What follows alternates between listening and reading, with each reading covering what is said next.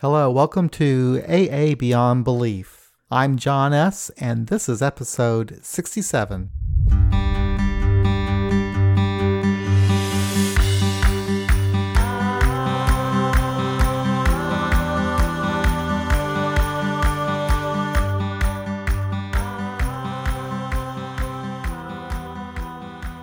Hello, I'm back with Ben, and we're going to be talking about another movie today, Smashed.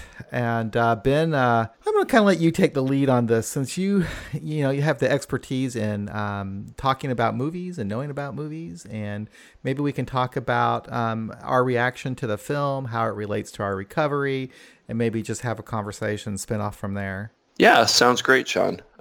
Expertise, I'm not so sure about that, but I certainly do love films.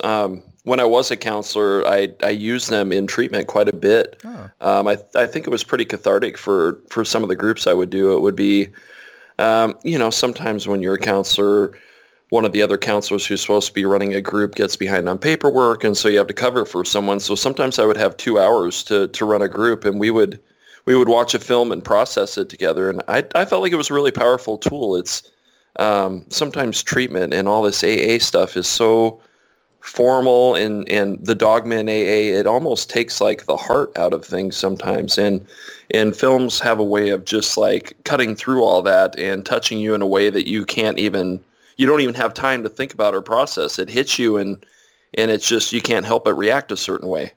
Yeah, that's true. I when I watch this movie, and almost any time I watch a movie that's related to recovery, I am moved emotionally, and I was thinking about that after watching this film, how incredible it is that something that happened in my life, decades ago, still can produce that reaction in me. But like when I see a character in a film face that moment where they have to get honest about their addiction, and they understand how it has just tore their life apart, I think that's the part that affects me the most. And when you see a really good actor portray that like they did in this film, I can't help but be moved by it, And so I would imagine, I think that's a good tool. If I had a counselor, have me watch a film, I think that's a really good way of reaching people, because it certainly touches me. I mean, even after all these years. So. Yeah. Yeah, I think a lot of the guys doing treatment would be like, "Oh, great, we get to watch a movie," and then it wasn't that simple. We'd have like a pretty hardcore process group after it. So I always had a thought of having like an AA thing like that, like an AA meeting where everybody got together for a couple hours and watched a movie and then talked about it like a meeting like that. It's funny you say that, because we're actually doing that in Kansas City now. On a quarterly basis, we're having a movie night.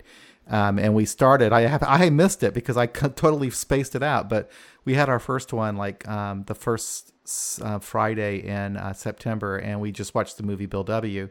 But the next movie is going to be that Denzel Washington movie. Flight. Yeah. And Smashed is on our agenda to watch too. So every 3 months we're doing this, and it's like we've rented the space for like 2 hours, and then we send a flyer out to invite the rest of the AA community, and we just watch the movie. We don't do any discussion of it or anything like that, I don't think. But yeah, I think it's a good tool. When I was first stopping drinking, there was a movie that came out, and I'm clean and sober. And I watched that, and I swear to God, Ben, I think I was in my first month of sobriety. I was just really, really fresh, and that movie also impacted me at that time. And I'll never forget the scene. What scene it was?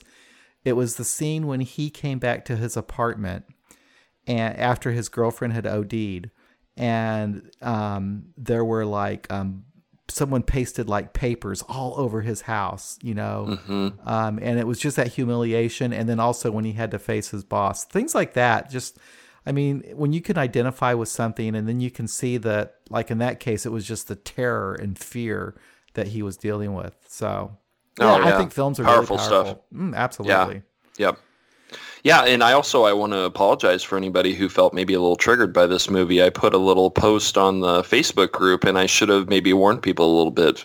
Some of us have a tough time really seeing drinking or this emotional stuff. So sometimes it's good to be prepared for it. But Yeah, can you tell me a little bit about that, Ben? I might be kind of new to this. It seems like I'm starting to see now, like on social media, people say trigger warning and stuff like that. Because I never, I mean, I guess I understand. I've heard it like in meetings, like crack addicts, for example, if they even see, somebody, if they even see crack, I mean, it triggers this reaction in them, I guess. right. I suppose it depends on where you're at, like if you can say there's such a thing as stages of recovery. Like early on, I think a lot of people, even watching people drink, it's hard for them not to get a craving. But where I'm at right now, it's like I'm able to reflect and put it in perspective, and it's like, oh man, that was me. Or that can even be a bad feeling for some people, if there's no resolving of that feeling. True. And maybe people need to kind of be prepared for it to kind of, they don't want to be shocked that they're getting into something. But, yeah, yep. I'll watch things, like I'll watch movies that might be on a topic that I've experienced, maybe a painful topic. But I don't know. For me, I almost welcome the emotion. But that's just me, and I understand that there could be other people that could see something that could provoke maybe a traumatic stress type, those hormones. Yeah. So, yeah. Well, anyway. I know, especially with drug addiction, I've had different guys that I've helped through the years who, even to watch their own blood be drawn with a needle was a huge trigger, So, well, that makes sense. I was actually watching this, a video of this doctor who was talking about the science of addiction. And she was talking about these studies that they do of where they image the brain of addicts and how certain parts of the brain are activated, when they use or even if they see the image of a drug. Yep. That part of their brain gets activated, so there's science behind it. Absolutely. Yeah. Yeah. Well, I suppose let's talk a little bit about the film. I know you said I was going to kind of lead here a little bit, but I'm going to ask you just first, what was your impression overall, and what are some of your thoughts you're left with after watching it and as you went through watching it?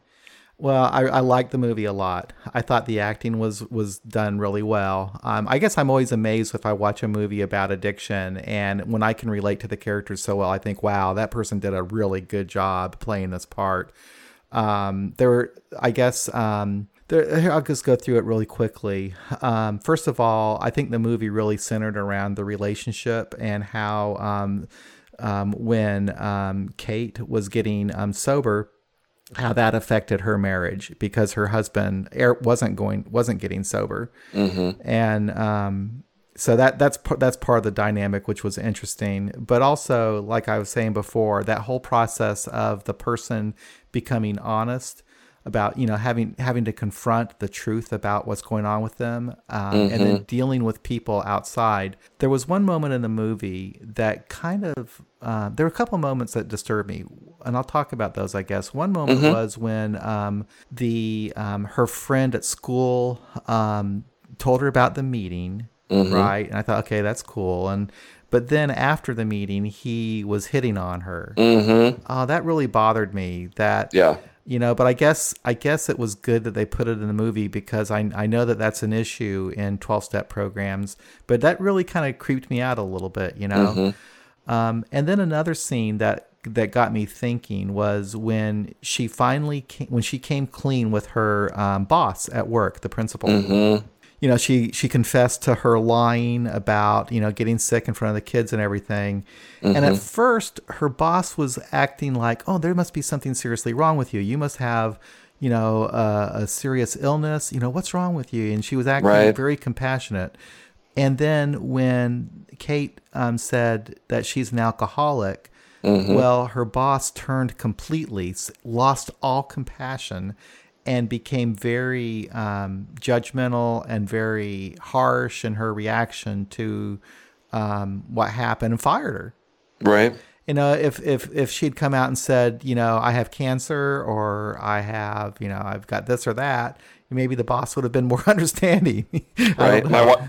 My wife and I were talking about that last night, and I think even if she would have said I was drunk that night and hungover versus saying I'm an alcoholic, you know Mm-hmm. what I mean? Then it Yep. maybe would have been even more acceptable. It was, and this is getting way too far into it, but Yep. I would imagine there's some kind of legal protection that if this really is a disease by medical standards on some level, which I debate in my own head, but Mm-hmm. it would be like, I don't know if you could fire somebody for that necessarily. But Yeah. anyhow, yeah, it is interesting because that woman was pretty compassionate towards her. But then her compassion towards her was also because she couldn't have children. Right. So she was felt kind of violated, I think, because she had lied about that part of it too. So Right. yeah. Yeah. Yeah. She And was just kind of. just to Mm-hmm. just to fill people in who didn't watch the movie yet, she's a teacher and she comes to school and she's super hungover and she's actually been drinking in the morning to try and get over the hangover. And then she vomits in the classroom in front of all her, I think, first grade kids is what she teaches. So then she lies to the kids and tells them she's pregnant because she's embarrassed that she threw up in front of them. And I thought this was so dead on because like in the rooms lots of times it gets made out to be like you're a liar, you're a thief, you're this, you're that. Well, the lies aren't always, intentional. Like that lie is to try and protect those kids. Right. But it doesn't mean it fills you with shame. You feel like you're violating yourself by lying about something. And that's how like substance abuse and alcoholism and all that stuff. Those are the subtle ways in which it affects us. You lie to somebody about where you were the night before just because you don't want someone to know how much drinking you did or, Mm-hmm. and then you're keeping track of all these things you've told Exactly. different people. And yeah, it kind of Exactly. just tears you apart a little bit. It does, and it is very very difficult because once you tell a lie about to cover up for something that you did related to your addiction. You have to perpetuate that. You have to, Mhm. because that person tells someone else, and then next thing, that's the narrative that you have to somehow keep going, and Right. and you become sort of like an actor, replaying Right. the scene for people. Right. I did that. It kind of reminded me when I was when I got fired from my job. I couldn't make it into work because I was in jail. From Mhm. a drunk driving arrest, and my immediate manager, who was someone I actually drank with on the job and stuff, he got me out of jail, but he didn't. That was all he did. He got me out, and then he left. Mhm. And I agreed that I'd come up with this story that my dad had a heart attack or something. It's really Mhm. embarrassing, but that was the story, and I had to stick with it, and I had to tell all these people, and they were very sympathetic, just like they were to Kate in the movie, and Right. and then finally, I had that scene like she did, where the Mhm. truth came out. Right. Oh God! And I did Well, the same thing she did. She said, I'm going to 12-step program. I'm doing this and that. And I actually wasn't at the time, but I was intending to. I did call Right. AA, but I said, I'm going, and I was hoping that would save me, that they would understand that, oh, wow, this poor guy, he's really screwed up. But he's trying to turn his life around. We'll Right. give him another chance. But no, they wouldn't. But yeah, Well, those lies, I understand how it works. Well, and that's where this rigorous honesty, I get it. And sometimes I wonder if it's always good to admit that truth like she did to her boss, because some people don't always understand. And I don't know that it's necessarily lying. Now, this is a change for me. I used to be like, I agree with you. you got to go and tell the absolute truth. And, No, you don't. I mean, I think we have to put ourselves in other people's perspective, just Yeah. like her boss in this film. That was the word alcoholism, or the fact that she had alcoholism, was a big thing for her that she just couldn't get over. And it was like, that's when she went to judging her. Yeah. And I don't think we need to be blatantly lying all the time, but I don't know that bearing our soul constantly to everybody who may not have any idea what perspective we're coming from is always a healthy I advice. totally agree with you. She should not have come out to her boss like that, Mm-hmm. because that was impacting her livelihood. But she Mm-hmm. it was bothering her conscience, and I think that Mm-hmm. she felt like she had to do something. I did something similar actually after a couple of years of sobriety, and actually approached my employer about something I had done, and whatever. But Yeah. there was a couple of scenes in there about honesty. Another scene that honesty that didn't need to happen. Like, she did not have to come out to her boss like that. She could have found another way to get through that. But another scene of honesty that wasn't handled well was when her friend from school came on to her and then tried to justify it by being honest about how screwed up he is. Right. Like that was going to forgive the whole damn thing or something. Right. That was really, that creeped me out a lot, that scene. And I think part of it was because of the way he was acting, like, oh, I have problems and I'm just so bad, all that kind of crap. Right. I like how the movie handled that, though, because he did care about her. He did care about people getting sober if they wanted to.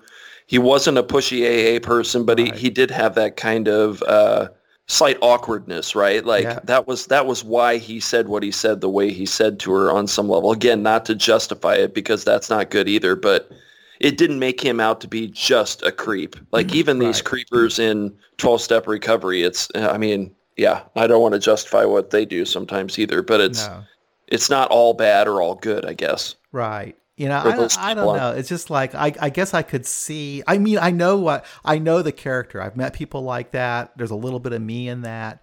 And maybe the guy after a few more years would overcome whatever that issue was. But he definitely had some underlying issues that he needed to deal with, maybe outside of the 12-step program.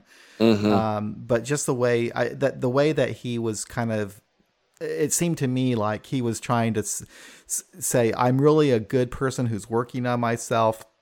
Right. And that's what, so please excuse my behavior, whatever. Yep. Yeah. Yes, absolutely.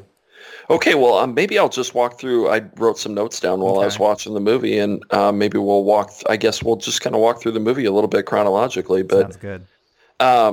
At the beginning of the film, we're seeing how, I guess, Dr. Drew will put it like this when I listen to his podcast, like her drinking is gaining momentum, like she's, and like you said, it's a function of their relationship too. Like you can tell they probably both met and both like to drink a lot. And, when we form relationships around that foundation, it can be, I don't know, it's just really rocky foundation to found things on. And then, at the end of the night, she leaves the bar and ends up giving a ride to a woman. And then she ends up hanging out with people she normally wouldn't have hung out with. And then she smokes crack. And that's the thing for her that was like, holy cow, I never thought I would be someone who smoked crack.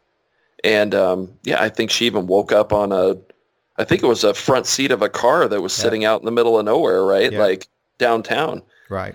And, I had moments like that when I drank, like waking up on some couch, or I remember one time I woke up in my car in the parking lot of an apartment that I had no idea where I was. Yeah. Like, I think I just was driving and I was drunk and I thought, shit, I need to pull over and sleep. And that's what I did. And then that unsettling feeling of being like, holy shit, this is bad. What's going on? Or people are like, you didn't come home last night. Where were you? Or, man, yeah.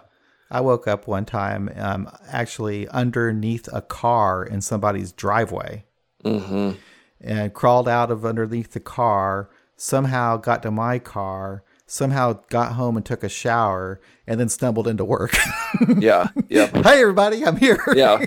And then you sit there about 10, you kind of catch yourself, and you're like, holy shit, that was a crazy evening. It's a crazy life. Yeah. So I kind of, when she was having, she had a couple of those experiences where she had just like come to out of, Yeah.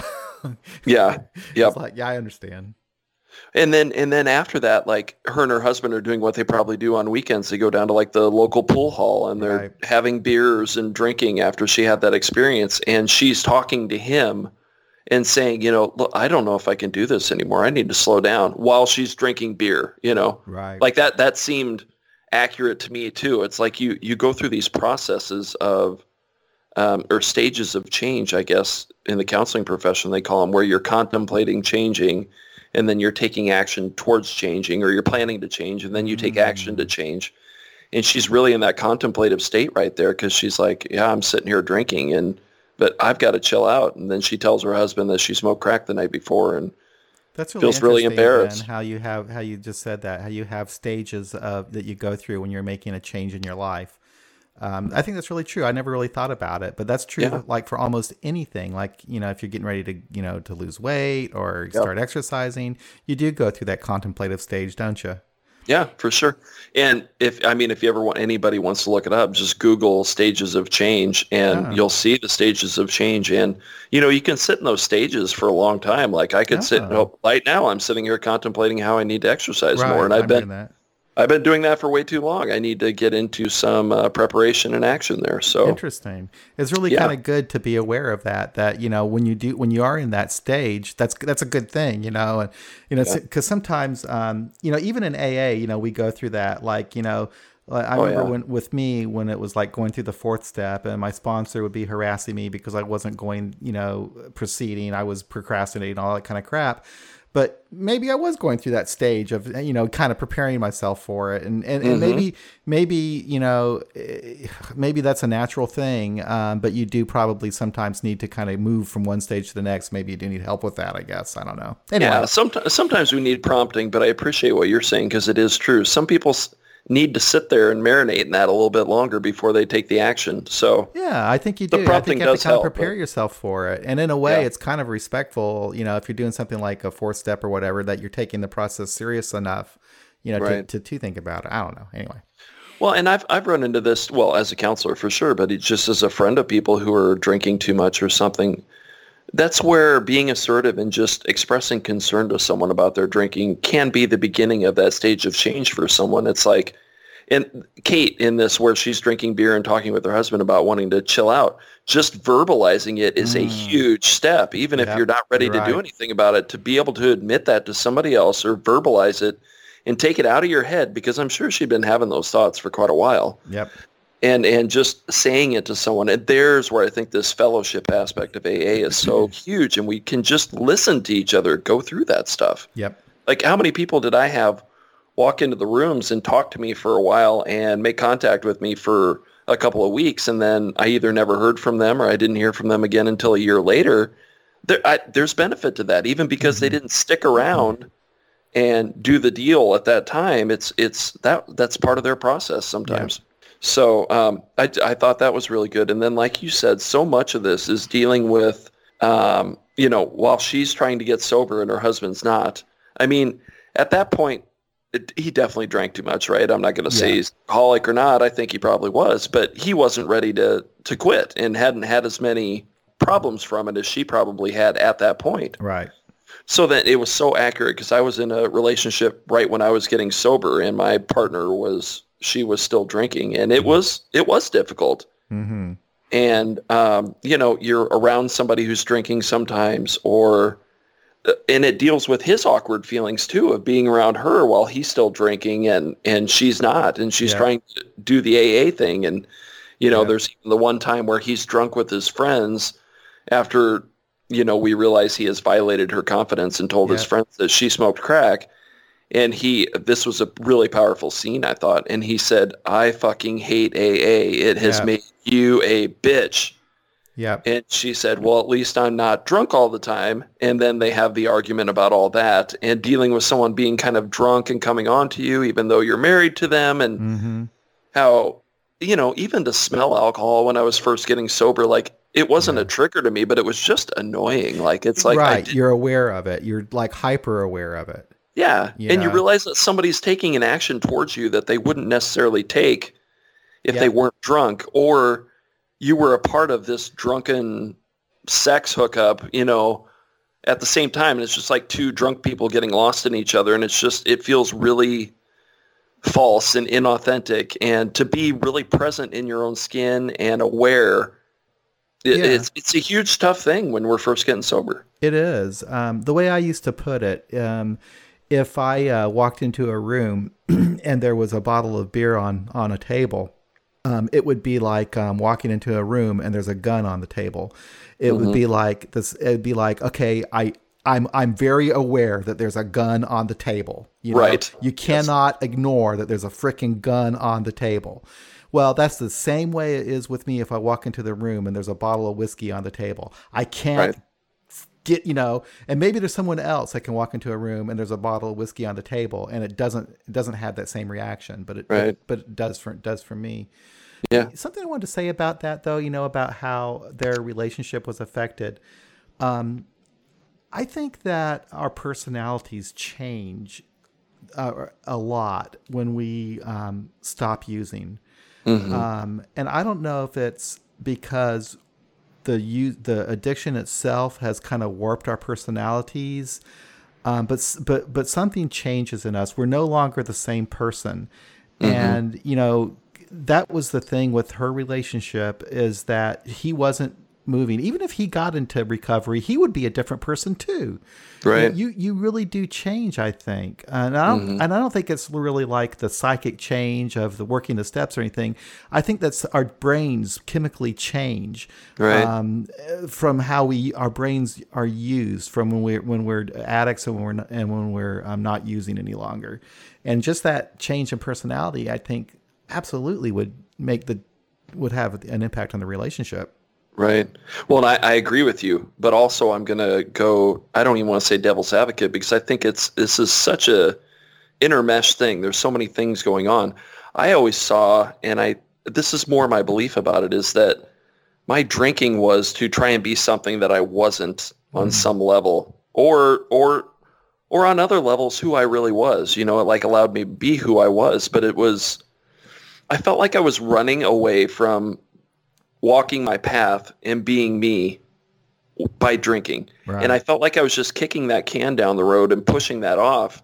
And then so drunk Ben or drinking Ben was like, it felt so inauthentic to who I was in so many ways. And it was like on some level, I felt bad about who I truly was for no good reason. Like I just had this feeling that whoever I was not drinking was not okay. And I think now that I've been sober for a while, it's like it's more about learning to just be okay with who I am, what I value, what I believe in, including this whole atheism thing, and things like that, and being authentic to that. And so, yes, I think alcohol changed my personality, but I think I also used alcohol to run away from who I really was because I either felt shameful about it for no good reason or for good reason. Yeah. And, I think the process of AA can help us become somebody different. But I think more of what it is, it's getting back to who you are. Yeah, it's helped me reveal to myself who I really am, and I think that's become okay with that too. Yep. But I do agree with you, because the chemicals in the alcohol, it does change who we are. Right. And I'll roll that in. I know you got something else to say about that, but I'll roll that into when after she gets fired, she kind of predictably goes out and relapses, right? Mm-hmm. Yep. And then she comes back, and her husband's been, I don't know, having a couple of beers, but he is definitely not drunk, and she's hammered, right? And then all of her true, I'll call them her true feelings, come shooting out at him when she's drunk. Yeah. And that seemed so very accurate to me. Like she was saying, I can't stay sober because of you. And he's yelling at her, well, don't blame your problems on me, which is true. And then she kind of rephrases it, and she says, I can't be sober and be with you. So there is like the elephant in the room this whole time, where he's still been drinking and she hasn't, is both of them see this sobriety as a threat to their relationship. Yeah.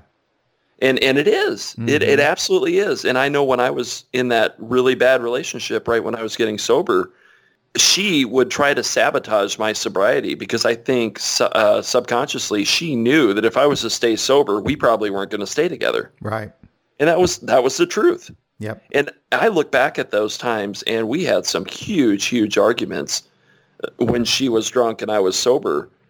And I wonder, I look back and I wonder how I stayed sober through that. Like, and it wasn't like, oh my God, I'm going to go drink, but it was like, I don't know how I must have, and I have to thank AA for this, because it helped me realize that I had a problem and nothing was going to change if I kept drinking. But I mean, I look back at all that crap that was going on, and it's like, holy cow, how did I stick to my guns and just continue to do what I was doing at that time, going to AA and staying sober? I mean, I have to thank the people of AA and AA for that. But yeah, it's very true. Drinking would almost be, like, it would be easy to drink in that situation, because who wants to give up a marriage? Who wants to?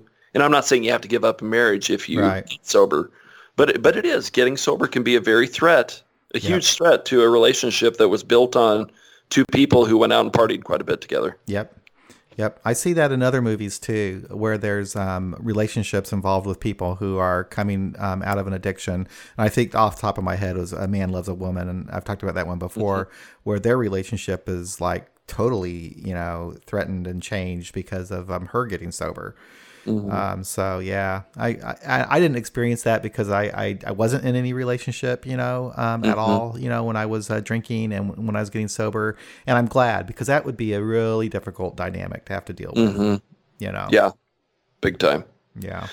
And and then another scene, I thought, well, so many great scenes in this movie. When they go to visit her mother, and she asks him to not drink when they go to visit her mother. And we can see where she kind of grew up. I mean, her mom's having Bloody Marys in the middle of the day, and as soon as they show up, she says, "Oh, it's time for us all to have a Bloody Mary," Yeah. And I think then even her dad must have left her mom after he got sober and went and had a family. And she goes, "Oh, dear God, you're going to Assholes Anonymous." I forgot about that. Yeah. You're right. Yeah, so she was resentful because she lost her husband who got sober. I forgot about that. I remember that scene, but I totally forgot about her resentment about that. Yeah. And then she warns Kate's husband, "You better watch out. They change when they get sober." Oh, wow. That's interesting. Yep. But that was then even after that, the second time around, I noticed this, and I didn't the first time, but after she had stuck to her guns and said she wasn't drinking and explained it to her mom, they're all hanging out on the couch, and they're kind of having a nice moment together. Like, her mom is showing a little bit of tenderness to her, and she goes and she takes her husband and shows him some of the places she grew up. And they're completely sober, and they're having a nice time together. That was a very small little part, but I noticed that this time around. Yeah, that was an important part of the movie. She felt a need to see her mother, and obviously, they had a strained relationship, but she felt a need to see her mother and talk about this. So I can understand that. I remember wanting to go to my dad and talk to him and tell him what I was doing as well. So right, yeah, that's probably totally natural. And I think it becomes more real at that point because you've kind of made, it's not a commitment, but when you tell it to somebody that you care about, it's not like you can start drinking again later and be like, "Oh yeah, I was just having a crazy moment at that time when I told you I was going to AA and trying to stay sober." Yeah. It's kind of a sign of actually you're committing to wanting to be sober. Yep. As I look through my notes here, I got that like in the early period, sometimes we look like fun haters to everybody else, or I can remember when I quit drinking too, the times before I actually quit, people would assume I was on some moral crusade and thought that alcohol was bad. And, that wasn't always the case. I just kind of knew that I couldn't drink. Yeah. You know what I did? I I did have a couple of friends, I guess, from when I was drinking, but they weren't really real close friends. But I just kind of moved on. But I just left and I just disappeared from their lives, and started afresh. And then part of that, I think, is, we talked about this before, is my upbringing as a military brat, that I can kind of do that. I can just kind of say, okay, moving. Right. These people I won't ever see them again. So I kind of did that with them, and which is probably good and bad, I suppose. Yeah. It probably made it easier for me, in a way, because I didn't have this. I didn't feel this need to somehow reconnect with the people that I was drinking with and somehow explain to them why I was sober or anything. But even in my case, there weren't very many. There are only two guys that I can think of, that I hung out with anyway. Yeah. And then also, like, her first experience going to the meeting and she actually speaks. I wrote down some of the quotes of what she said. And I love it when newcomers come to a meeting and are just talking without, here's what you say when you're in an AA meeting. Yeah. She said, "Everyone I know drinks a lot." She said, "I just want to have a beer without it turning into 20. Yeah. And then she said, the other night, things went from kind of embarrassing to kind of scary. Yeah. So that was when she scared herself with smoking crack and waking up on that front seat of that car. That's one scene where I started crying. And it's kind of funny. It's interesting, I guess, because I've seen people do that in AA meetings in real life, and I don't tear up and cry. But for some reason in a movie, when she was doing that, it triggered me to have that emotional reaction. I think part of it was because she was young, and it kind of took me back when I was that age and dealing with that kind of stuff. I don't know what it was, but that really affected me quite a bit. Well, her acting was so good too, I think, in that role. She was like a good actor. Yeah. And then she asked the woman to be her sponsor, and I liked how they kind of showed their relationship a little bit too. And it wasn't, I mean, I wish I heard more things like that in AA meetings. It's like, I've said this before, but I like a little bit of a small group feel to my meetings I go to, where it's not just dogma and people can share what they're really feeling. And and that her sponsor said to her, like, yeah, we can do this. I can show you how this works, but it's okay if we just talk sometimes too. Yeah, that was a good sponsor.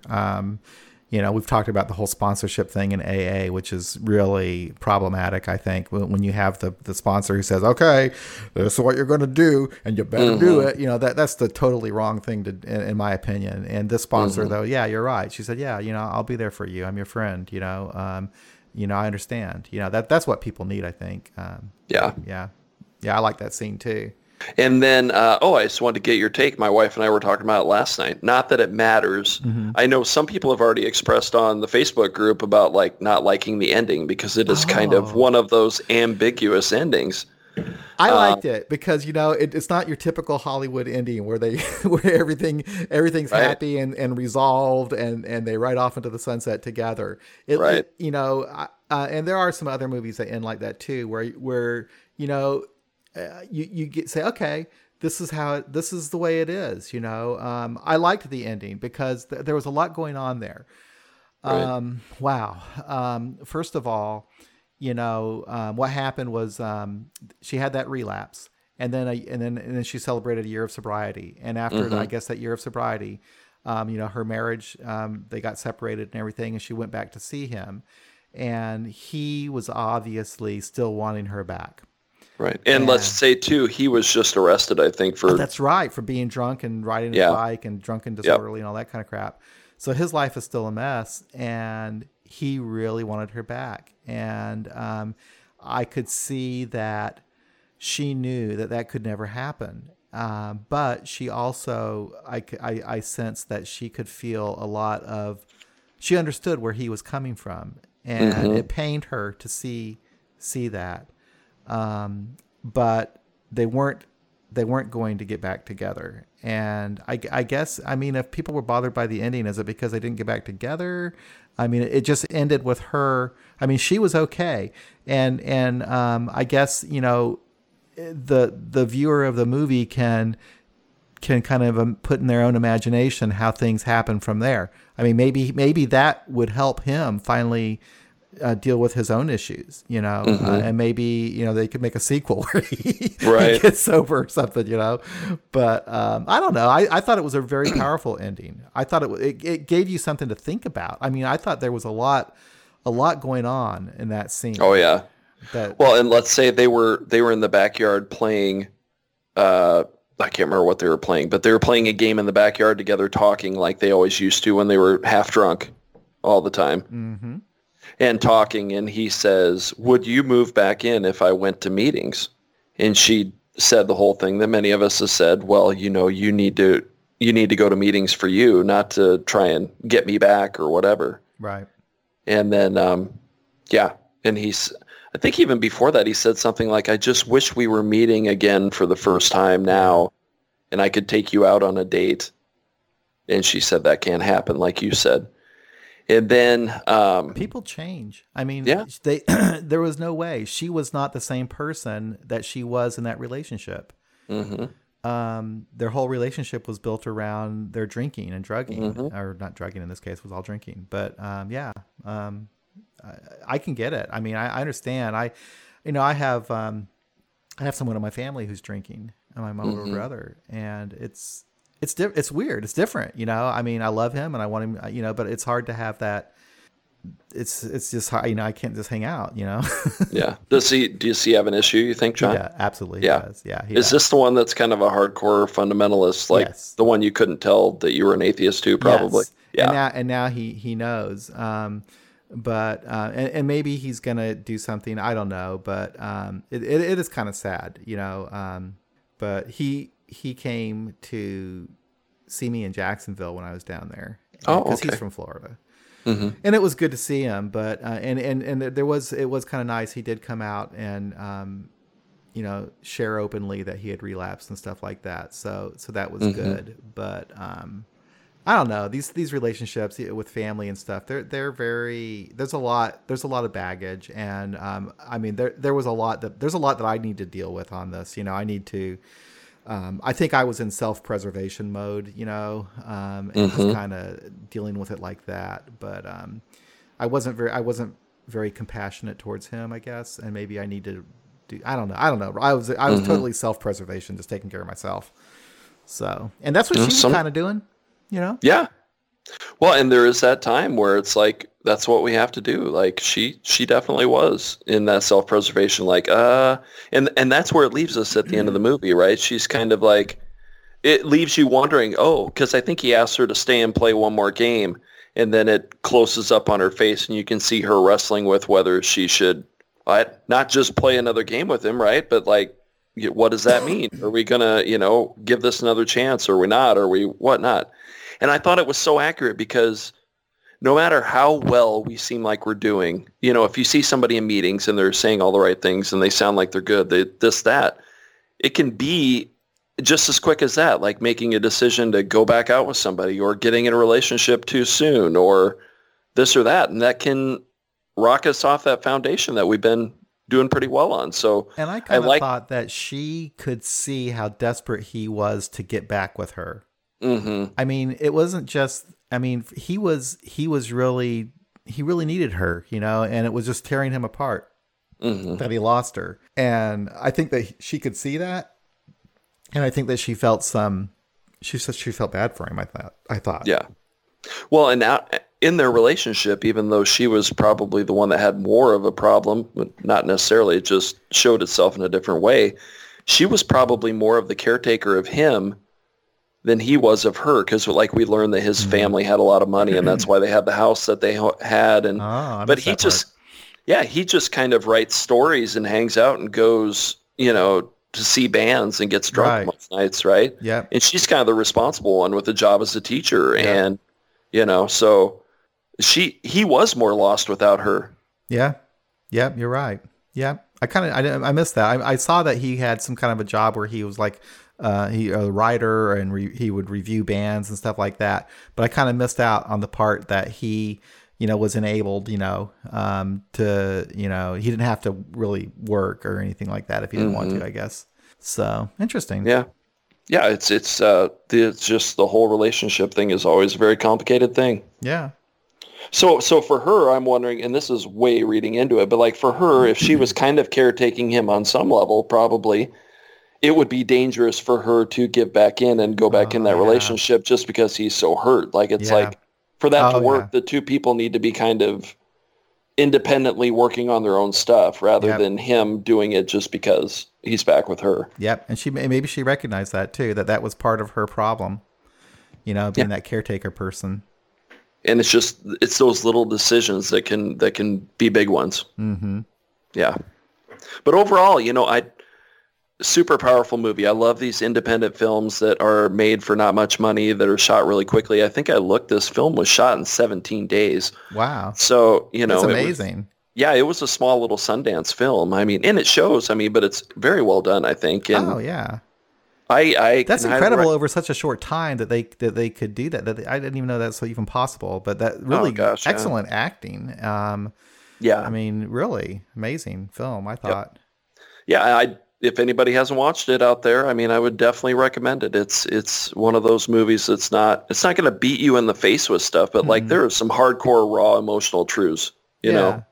And I tell you, there's a lot of value to watching these movies and discussing them and relating them to our own recovery and being able to relate to the characters and everything. I think it's a kind of a powerful tool. And, I hope that there, are some people out there listening who, might be coming to terms with their addiction for the first time, and maybe, maybe they might try to do this and watch some of these films and, and really watch them, attentively and think about, what's going on. Wow. And I can say films for me were the first thing that kind of got me thinking a little bit more deeply about my life. I mean, I was maybe in my early 20s and just partying all the time and whatnot. And I remember I went to a film and it just really touched me and made me think a little bit harder. It was almost like going to an AA meeting and you hear somebody say something you've been thinking for a long time, but you felt like you were the only one. Yeah. That was the power films had for me at that time too. And it just kind of cracked the door open enough to really take a good, hard, honest look. It's amazing how fiction can get us to do that more than some sponsor just hollering truths in your face. Absolutely. Absolutely. There's something about seeing it on the film or on stage that is very powerful. I had the same thing. I love going to plays, and we have fantastic theater in Kansas City, and I need to make an effort to start doing it again, because my wife and I, we used to go all the time. But there are such powerful performances that really make you stop and think. And the thing I like about theater is that's so different from Hollywood is that, they are, sometimes you watch a play that's really kind of troubling. It really bothers you. It's not a feel good thing. It doesn't have the happy ending, and I kind of like that. That's one reason I like this movie so much, is it was more real, in dealing with how things really are. Things aren't real cut and dry and clean and always happy ending or whatever, Right. So, yep. It makes you think, makes you stop and think. Absolutely. So, John, what's been going on new with you and your trip to Jacksonville and all that stuff? The Jacksonville trip was a lot of fun. I really enjoyed it, and they've got a really great group down there in Jacksonville Beach, and another meeting is starting up in St. Augustine, and the deal that we did, the workshop we did at the convention, was very well received, and there were a lot of people that had been in AA for a long time that never knew about secular meetings, and it was like a real eye-opening experience for them. Changed some people's lives, Nice. So it was really a valuable experience. I'd like to replicate that here in Missouri sometime. Really enjoyed that. I got to tell you though, I'm changing. My AA thing is I'm ever evolving. I left every single traditional Facebook AA group out there because I found myself getting really upset anytime I would try to post something. Some dogmatic big book idiot would just tear me apart, and I said, "The hell with this!" And then I dropped every single one of them. I'm only in the secular ones. And I'm thinking about that. That's so interesting because that's what I've done in real life too. I don't go to regular meetings anymore. I absolutely can't sit through the goddamn things. And the only meetings I go to are secular meetings. And I keep telling myself, "Oh, I should try. I should really do this or that." And I don't. And it's just really difficult. And so anyway, I'm trying to write more, and I've been writing more. I've been writing for this website that we have for secular AA, kansascity.org is what it's called. And I've been writing, and I was working on something about, I wrote out these 5 things that I do as part of my recovery. And one of those things that I found was important is going to meetings. And I wanted to write about the benefit of going to AA meetings. And I'm thinking I'm wanting to write for the newcomer, for the person who is just now thinking about getting help. And quite frankly, I didn't feel comfortable recommending some of these AA meetings. And then I started thinking, well, anyway, the person who's going to come to the site anyway is probably looking for a secular meeting, so I can talk about that. But I don't know how a person like an atheist, it's so difficult for them to deal with AA. All the praying and all that kind of crap. That's one thing they didn't show in this movie. A lot of times in these movies, they don't show that. They don't show, ending with the Lord's Prayer and crap like that, But that's the reality. You go to AA and people talk about God and higher power all the time. And if you're an atheist, how does this work for me? So I'm still kind of struggling with that. I'm still trying to come to terms with my place in AA. You know, it's like I'm on the fringe of AA. I've got 1 foot in and 1 foot out, it seems, you know, and I'm just kind of sitting with that right now and trying to figure things out. But yeah, I guess I'm comfortable with our secular AA stuff, but Alcoholics Anonymous altogether has a lot of problems as far as I'm concerned. I have a real hard time with it. Yeah. Yeah. That resonates with me a lot, John. Sometimes I feel like a phony talking about AA all the time as many things as I disagree with that go on about it. But, you know, we just have to keep, I just have to keep in my head that, you know, we have a right to have meetings the way we want them, and we have a right to look at recovery the way we want to. And no matter what, with the whole secular movement and AA and everything, if it gives people permission just to continue to be a member and stay sober without, you know, throwing the baby out with the bathwater and just saying, fuck it all, I'm going to drink, that's great. Yeah. I mean, yeah, it's to me, when I hear you talk about it, it sounds like you're taking a more universal tone, or things are evolving into more of seeing the truths in AA that you do agree with and find to be true for yourself, or more. Right. Which makes sense, because all this crap was borrowed from tons of other places. It's not like AA has a copyright on it. Right. I guess you're right. I'm thinking that, you know, yeah, I'm like, okay, I think I know what works and what is effective with AA, and it's totally not the God crap as far as I'm concerned. It's totally not the big book, none of that. But I guess, you know, there are people who do believe that. But I guess my whole concern is that there's just seems to be this, like, especially on Facebook, I was feeling it. And I've had some real life encounters like this too, where there's no tolerance for the person who doesn't want to buy into all of it.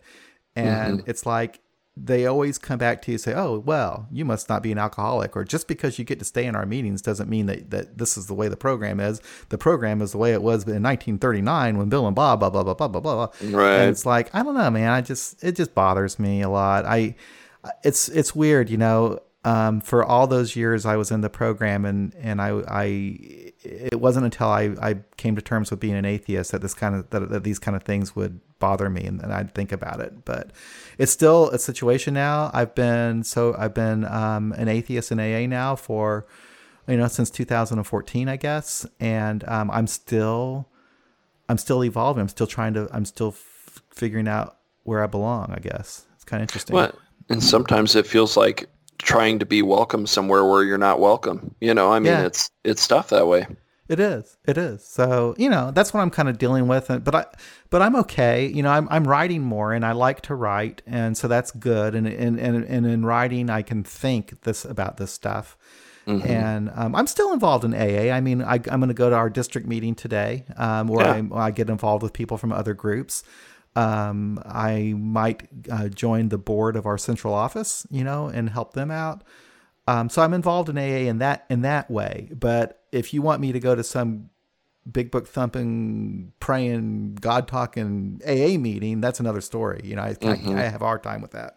It's just, I think the thing that bothers me about it is it feels so phony to me. Like, if the only thing you think that's keeping you sober is God, I always like to think that the sign of good recovery is if something went away, would you still be okay? Like, if AA ended tomorrow, would I have learned the things I've learned and still continue to work them? Yeah. With AA being gone? Yeah, I think I would. But like, so if somebody came to some of these people one day and said, well, there is no God, like, would that shatter your foundation so hard that you'd say, well, screw it all? Right. Well, then if that's true, then we haven't really learned principles, or we haven't learned tools that work under all circumstances and all situations. So it's I don't know. It's supposed to be so much more universal. It's not our whole life shouldn't be AA. No, you're right about that. And that's another thing. I do need a little bit more balance. I'm spending way too much time, you know, because of you know, the podcast and the website and well, yeah, you're so involved, it's hard not to. Am. Yeah. Although I do enjoy the podcast, and we're getting back now to doing these on a weekly basis and posting them on Wednesdays now instead of on Sundays. So I'm glad about that.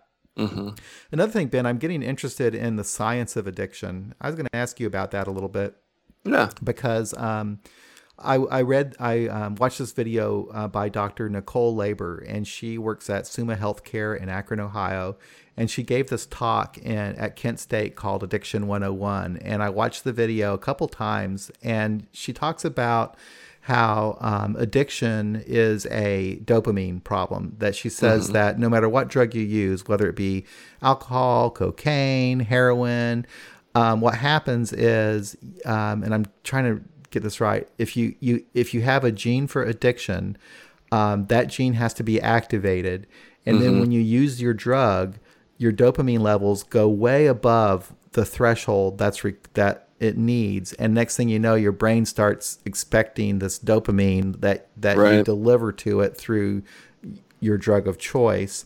And then she also talked about how your brain changes to where the part of your brain that does the reasoning and the thinking, the front part, the frontal cortex, kind of gets, and you've talked about this before, it gets kind of tampered down, blocked or whatever. And then the part of your brain, the very primal part of the brain, the back part of the brain, whatever, that's the part that takes over, the one that's all about survival, Yeah. And she talked about that. So anyway, I thought it was really interesting, and it kind of made sense to me.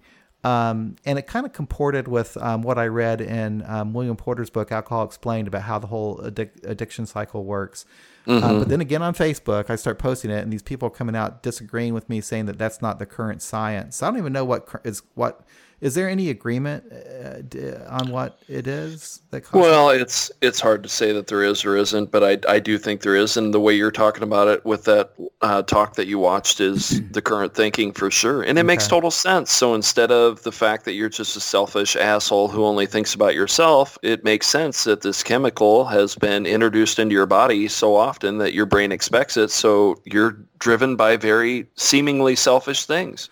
And your brain changes because of the problem with your we don't really understand the brain that well, but your brain actually changes. It's just like, she talked about in her talk, like if you have a brain tumor, people who have brain tumors, their behavior changes. Yeah. And sometimes their family wants, what's going on? He's being such an asshole. And then they later find out he's got a brain tumor. Oh, okay, we understand. Well, the same thing happens with addiction. Our brain changes and we start acting out in these weird behaviors, and people say, what the hell's wrong with them? And they say, oh, he's an alcoholic, or he's a drug addict. Oh, he's an asshole. We'll put him in jail. Right. No, you're right. And it's interesting because it kind of goes counter to some of the things you hear in AA, because it's such a moralistic problem, according to the book, in many places, that it's like AA wants to have it both ways. It's like it's a disease, and you can't, on some level, you can't help it. But then on the other hand, here's all this moral and spiritual things to help you with, which I don't know. I get so frustrated at all that stuff. But I mean, the science makes sense. That's what goes on. We've talked about it on here before. It's like, why would somebody do this or do that? It's like, yes, exactly. Why would they? That tells you it's an issue. It's addiction. It makes no sense to people who don't have it. So I was so taken by that video and everything. I actually I listened to a podcast that she was on, and then I emailed her from that podcast, asking her if she would be on a podcast with me. And awesome. I haven't heard from her, and chances are that maybe that wouldn't be the best way to reach her. So I might try calling her office and see if maybe that might work. I'm kind of intimidated because she is, she's a lot smarter than I am. But I just want someone to come on there and say, hey, tell me about the science, what is going on? What do we know? Right. So it's kind of have you reached out to many of the bigger names in the addiction research at all, John, about being on the podcast, like Gabor Mate and I haven't Johan Hari? Or I haven't. I maybe I'll try. I guess I don't have that kind of confidence to talk to people like that. But I have reached out to somebody who is an author. He wrote a book called, and I'm really looking forward to this, Drunks, An American Story. And his name is Chris Finan. And it's a really incredible book. The guy's a PhD and everything. Anyway, he's going to publish an excerpt of his book on AA Beyond Belief, and he's agreed to do a podcast. So I'm going to read that. So I'm going to read that book, and I really do enjoy speaking with authors because I learned something, and they enjoy talking about their book, and I enjoy talking about it. So I'm gonna try to do more of that. But yeah, I don't know. Maybe together we could maybe try to reach out to one of these people and do something like that. I might feel more confident if I had you there with me, maybe than Yeah. something myself. Yeah, that'd be good. I think Dr. Alan Berger would be a good person to reach out to. He's the one who wrote all those 12 smart things to Yep. do when you quit drinking and all that too. I know we talked about that quite a while ago, but Yep, and I got yeah, those books too. I got the yeah, books that he wrote, so that would be a good one to interview. yeah. But I think that the science of addiction would be interesting. I'd also like to reach out to and this is so controversial, but I'd like to reach out to the Sinclair Method people Mm-hmm. and have them come on and talk about the Sinclair Method.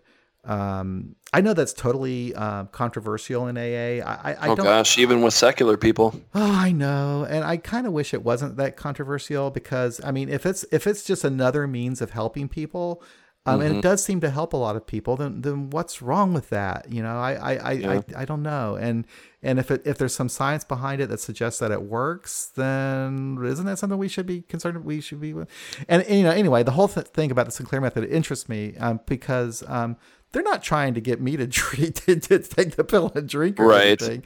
It's not really for me because I'm already sober and everything, but it does help people, it's really concerning. There are people that are, awaiting liver transplants and they can't stay sober, Right.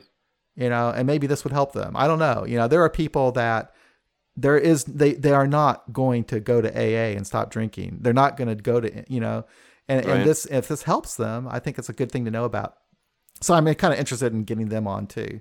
Of course, Any kind of beef with harm reduction stuff just strikes me as a very religious type thing. It's like the Catholic Church doesn't want to help in Africa with condoms because it's almost like, I mean, it's that same line of thinking. It's like, well, if I can stop drinking without any help besides AA, then everybody else should be able to too. it's it's cultish, and it is. Why? Wait a second. It's like, wait a second. Why does it have to just be only one way? And why do we have to be in camps? Like, oh, I'm in the AA camp and this is what I do. Why can't Right. you maybe be in two camps? Why can't you do AA and SMART? Why can't Yeah. you do AA and Refuge Recovery? Why do we have to be in these camps? That just drives me crazy too. So yeah, and that's another thing. I'm going to have Refuge Recovery. We're going to do a podcast with them. Oh, awesome. There's a guy that was going to our group, Dave, who got into Refuge Recovery here in Kansas City. They're starting off a group here, and he really enjoys it. And I'm really happy for him that he's got something like that. And I'm really happy to see Refuge Recovery in Kansas City. I want to learn more about it. So we're going to do that podcast. So yeah, I got some kind of things like that brewing. I want to do some more with you too, Ben, for sure. Yeah. Yeah, I think all that stuff sounds really interesting. It's too bad that all of AA seems to get stuck in the mud about all this stuff because, I mean, I can't imagine it was always that way because I really don't think Bill Wilson would have went out experimenting with LSD if there was all this outspoken don't do this, don't do that going on at that time. But there's nothing in any of the literature that says you can't, right, be a member here and a member there and believe in this and believe in that. So it's crazy. Yep. Well, I'm not going to let what people think or say bother me. I'm just going to, we published an article on AA Beyond Belief about the Sinclair Method, and that is actually the most viewed article on our site. Mm-hmm. Well, I'm sure it got a lot of reads from people who had nothing to do with the site too. Or, usually didn't read the site before. And there's been some people that posted there recently who have talked about how the Sinclair Method has helped them too. So yeah, I'm kind of glad that we do stuff like that. I'm very glad you do. And it seems so ridiculous because, like you said, it's not like the Sinclair Method. People are trying to talk to people who are 25 years sober saying, hey, you could drink and exterminate your addiction in your brain. It's like, no, you're doing fine. You don't need to do that. Right, exactly. Yeah. Exactly. Anyway, so yeah. So anyway, I enjoyed this. Really good podcast. We covered some great area here. What movie do you want to do next?